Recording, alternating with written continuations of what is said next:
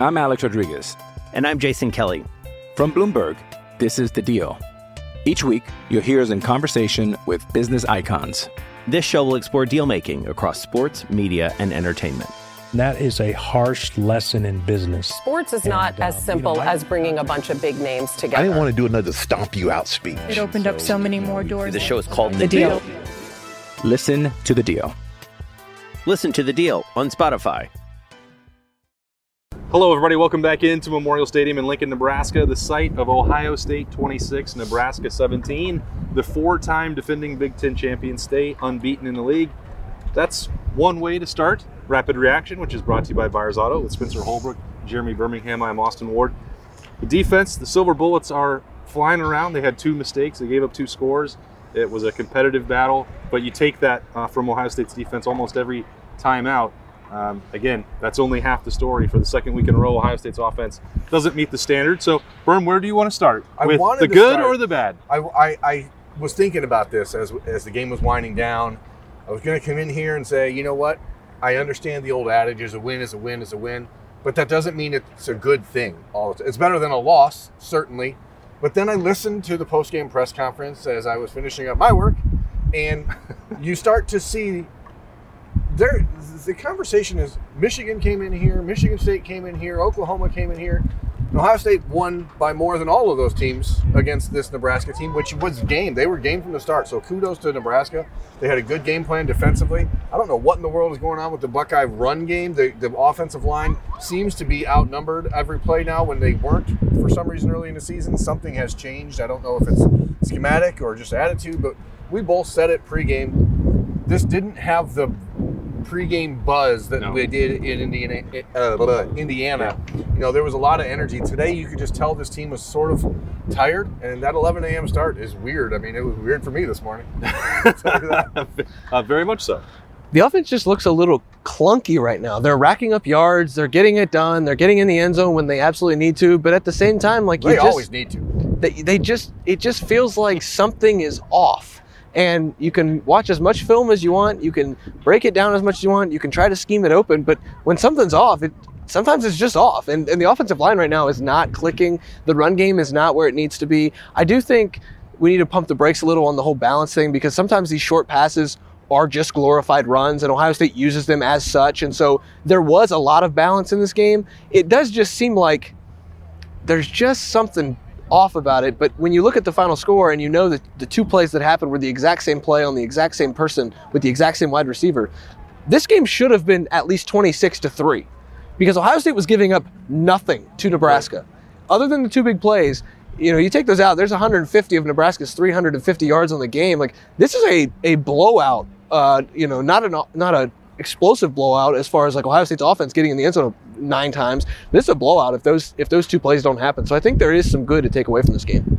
The last, and all of these things that we're saying with the good and bad, they are still coming in 9-point victories over Big Ten opponents. And I think that it's funny to just break it down to me. I don't know any other way to say it, that Ohio State is not playing their best.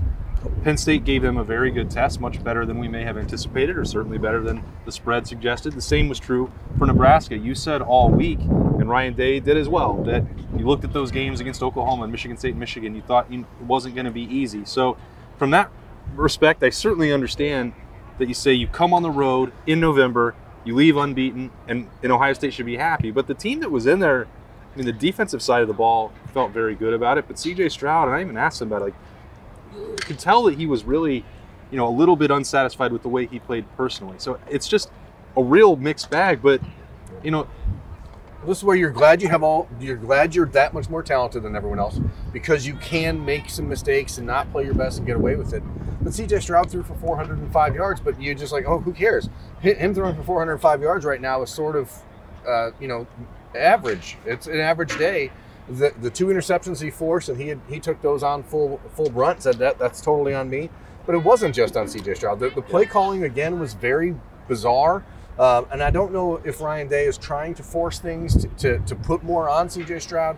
There was a ton of, RPO stuff today that I just don't understand. We saw a smoke screen to Mitch Rossi. Yeah, there was just a very bizarre vibe throughout the entire game. And I don't know what's happened, but those 3 4-yard runs that TreVeyon Henderson is now just stacking up. Those were 9, 10-yard runs a month ago, and there's just not a push up front. And I guess the point that I was trying to make and was struggling to get there was that you can't complain about these wins, but you also, if you're Ohio State, you're shrinking your own margin for error, and you shouldn't be relying on winning close games week after week when there is still a talent gap between even Ohio State and Penn State, certainly between Ohio State and Nebraska. And they put that in a position today where, now, credit Bryson Shaw for getting a PBU, credit Marcus Williamson for coming up and delivering a big hit, credit Tyreek Smith and Zach Harrison for being monsters all day. The defense got the stops that they needed to, but they were a drive away from potentially losing this game. And you can't, if you're going to win the Big Ten again, if you're going to stay in position to go to the college football playoff, if you're going to win games when you get there,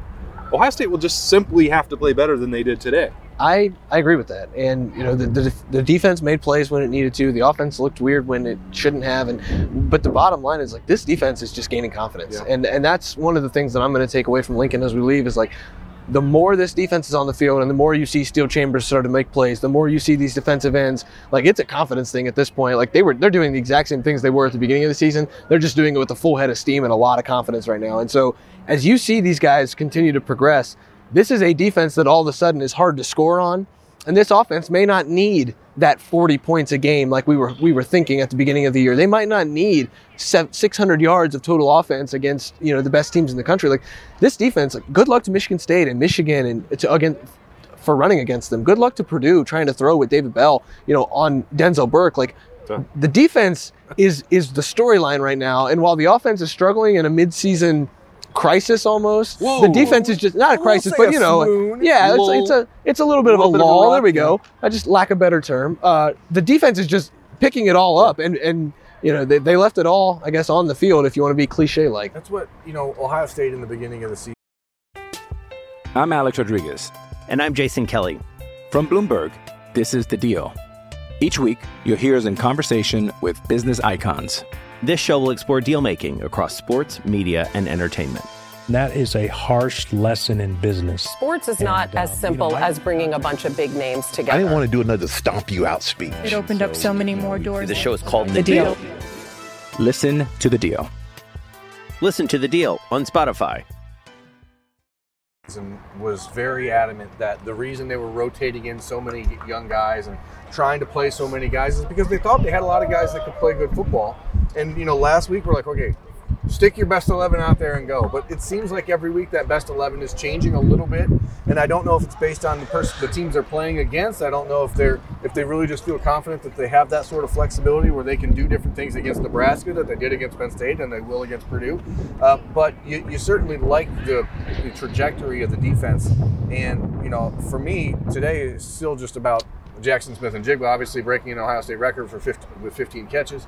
Like, this is a team that has so much talent that there's just no excuse to be so vanilla. Yeah, I guess. I was going to say, sorry, Chives, that you're good. The reset here for Rapid Reaction brought to you by Buyers Auto, like all the stuff, the mixed bag, we're going to talk about it for the next 6 days. But the stuff that Jackson Smith and Jigba was doing today, the stuff that Tyreek Smith was doing today, the pass breakup that Denzel Burke had today, you still have to Chris Olave another touchdown, just routine at this point. You still have a bunch of individual people that are really shining, and I think that's why the disjointed part, we focus on that, but the individual efforts that they're getting are still remarkable. And if you were ever wondering why Jameson Williams may have left the Ohio State wide receivers room, well, Jackson Smith and Jigba, pretty much every part of this field put that on display. You know, certainly when Garrett Wilson is out, you would have liked somebody else, but guess what? A 5-star in Julian Fleming came out there. Berm, you got a great photo of that play to the sideline. He made a handful of catches, and he should have had one more that could have put that game and maybe a different score in the fourth quarter. But Jackson Smith and Jigba, he may already be the best wide receiver on this team. And week to week, we can have a different conversation because Garrett Wilson and Chris Olave are pretty freaking good too. But he was the only champion last week, and he will certainly be the offensive player of the game when they give that out tomorrow night. And I think there's positives here. I mean, even for I'm going to say this, don't get weird. There's positives in the negatives, okay? So, like, Marvin Harrison played more today than he has all year long, obviously, with Garrett Wilson out. Dropped an easy first down that was right in his hands on the sideline. Had a dumb holding penalty on another play. Like, there's things that these kids have to learn. And I was just sort of taken aback It's the fourth quarter of the game, and Ohio State has out of the field freshmen in a game that they are struggling to win. And I think it says something about where the program is going and how much talent they have. But at some point, you'd like to see someone step up on offense and just kind of, power their way down the field. And they started to do that on the game-winning field goal drive, the one that pushed it out, where they started to churn some butter with the running game. Churn butter. Churning butter. The running game got going a little bit. Travion. Drill down and churn the butter. Is this how you churn butter? Yeah. You have to go counterclockwise. Get the race counterclockwise. But, one of the things that We're setting our clocks back tonight. One of the things that struck me about what Ryan Day had to say was the fact that every week that they struggle, he makes sure to remind everyone how young they are. Sure. And when you have a redshirt freshman quarterback throwing to a redshirt but a second-year wide receiver, and you have a freshman in the backfield, and you have Luke Whippler still making his ninth start of his career, and 4 tackles playing alongside him, and on the defense you've got all these guys. Like, they're doing all this with a roster that a long time ago it's the youngest in Power 5 football. I mean, you have to acknowledge that, and I think Ryan Day was poignant in postgame, where he brought up what happened against Oklahoma, Michigan State, because he knows people are watching this game and seeing the score. And he's on Tuesday, Buckeyes are going to drop in those rankings on Tuesday probably.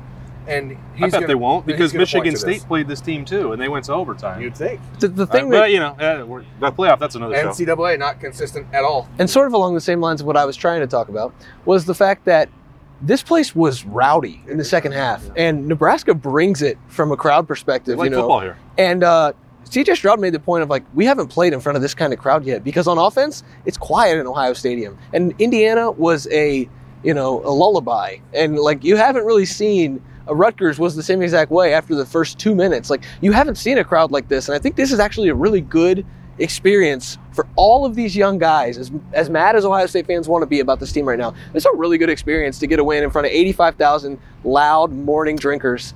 And so now when you go to Michigan and you play 110,000 people along with the 11 on the field, you're going to know what that noise is like, because this place was loud. And the 6 wearing stripes. They're so bad. The officials in this league are so bad. Yeah, across the board. I mean, it's just embarrassing. The wind coming in this direction is still blowing pretty stiff. Yeah, if the mics are bad, I'm sorry. Okay. I was just going to talk about Noah Ruggles, because I thought that last kick might be the time that he finally breaks down and misses one, because I kind of questioned this decision. I think it was 4th and 5 maybe. Yeah. Said, you want to put this in the hands of C.J. Stroud in the offense and maybe throw for it one time, get one more catch for Jackson Smith and Jigba, put the game away that way. Ryan Day calls on Noah Ruggles. He'd already hit that big bomb that was probably good from 75 yards 60. In the first half. All right, 47-yarder, put the game away, young man. I don't remember even batting an eye when he came through the transfer portal. All right, well, I guess this guy's coming to be the backup. It didn't seem like the impact move like a Justin Fields or a Trey Sermon, but they don't win the last 2 weeks without this guy who makes 8 field goals in the last 2 weeks. Pretty good. I'm not going to. That's about the extent of our kicking analysis. I'm not going to spend too much time talking about a kicker, but the point is, as a veteran, you come in here, you've played in big games. He was at North Carolina before. He played in front of crowds. He knew what he was doing, and he stepped right up and knocked it through. Were they really big games? And honestly, move over, Luke Rosen. I was when Ohio State punted, it would have been a 53-yard field goal for Noah Ruggles on the previous drive. And I thought, what's the point of all those other field goal attempts if you're not going to let him try a 53-yarder? And then they only get 25 yards on the punt, and I'm like, that's kind of weird. And then, he comes up, like I said, and just striped it, man. He hit it pure. He made it. That's the kind of kicking analysis that you will get at Letterman Row. But the kicking game is more important, and it extends here. Oh, I knew he was going to go into it. But hear me out. It was 23-17. Nebraska's on the 11-yard line, and they shanked an easy field goal. Nebraska had a chance to pin Ohio State deep and shanked a punt. Ohio State scores a touchdown. So while all these things are minute, and it's just, okay, take this snap, and then we'll go to commercial break.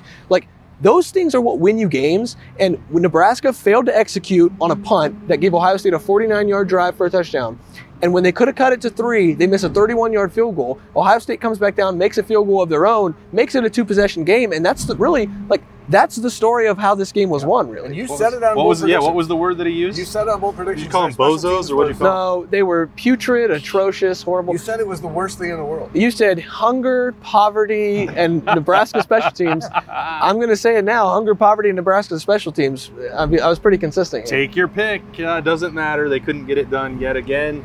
The Scott Frost era seems to be coming fast to a close. Maybe not, but he certainly can't win big games. Nah.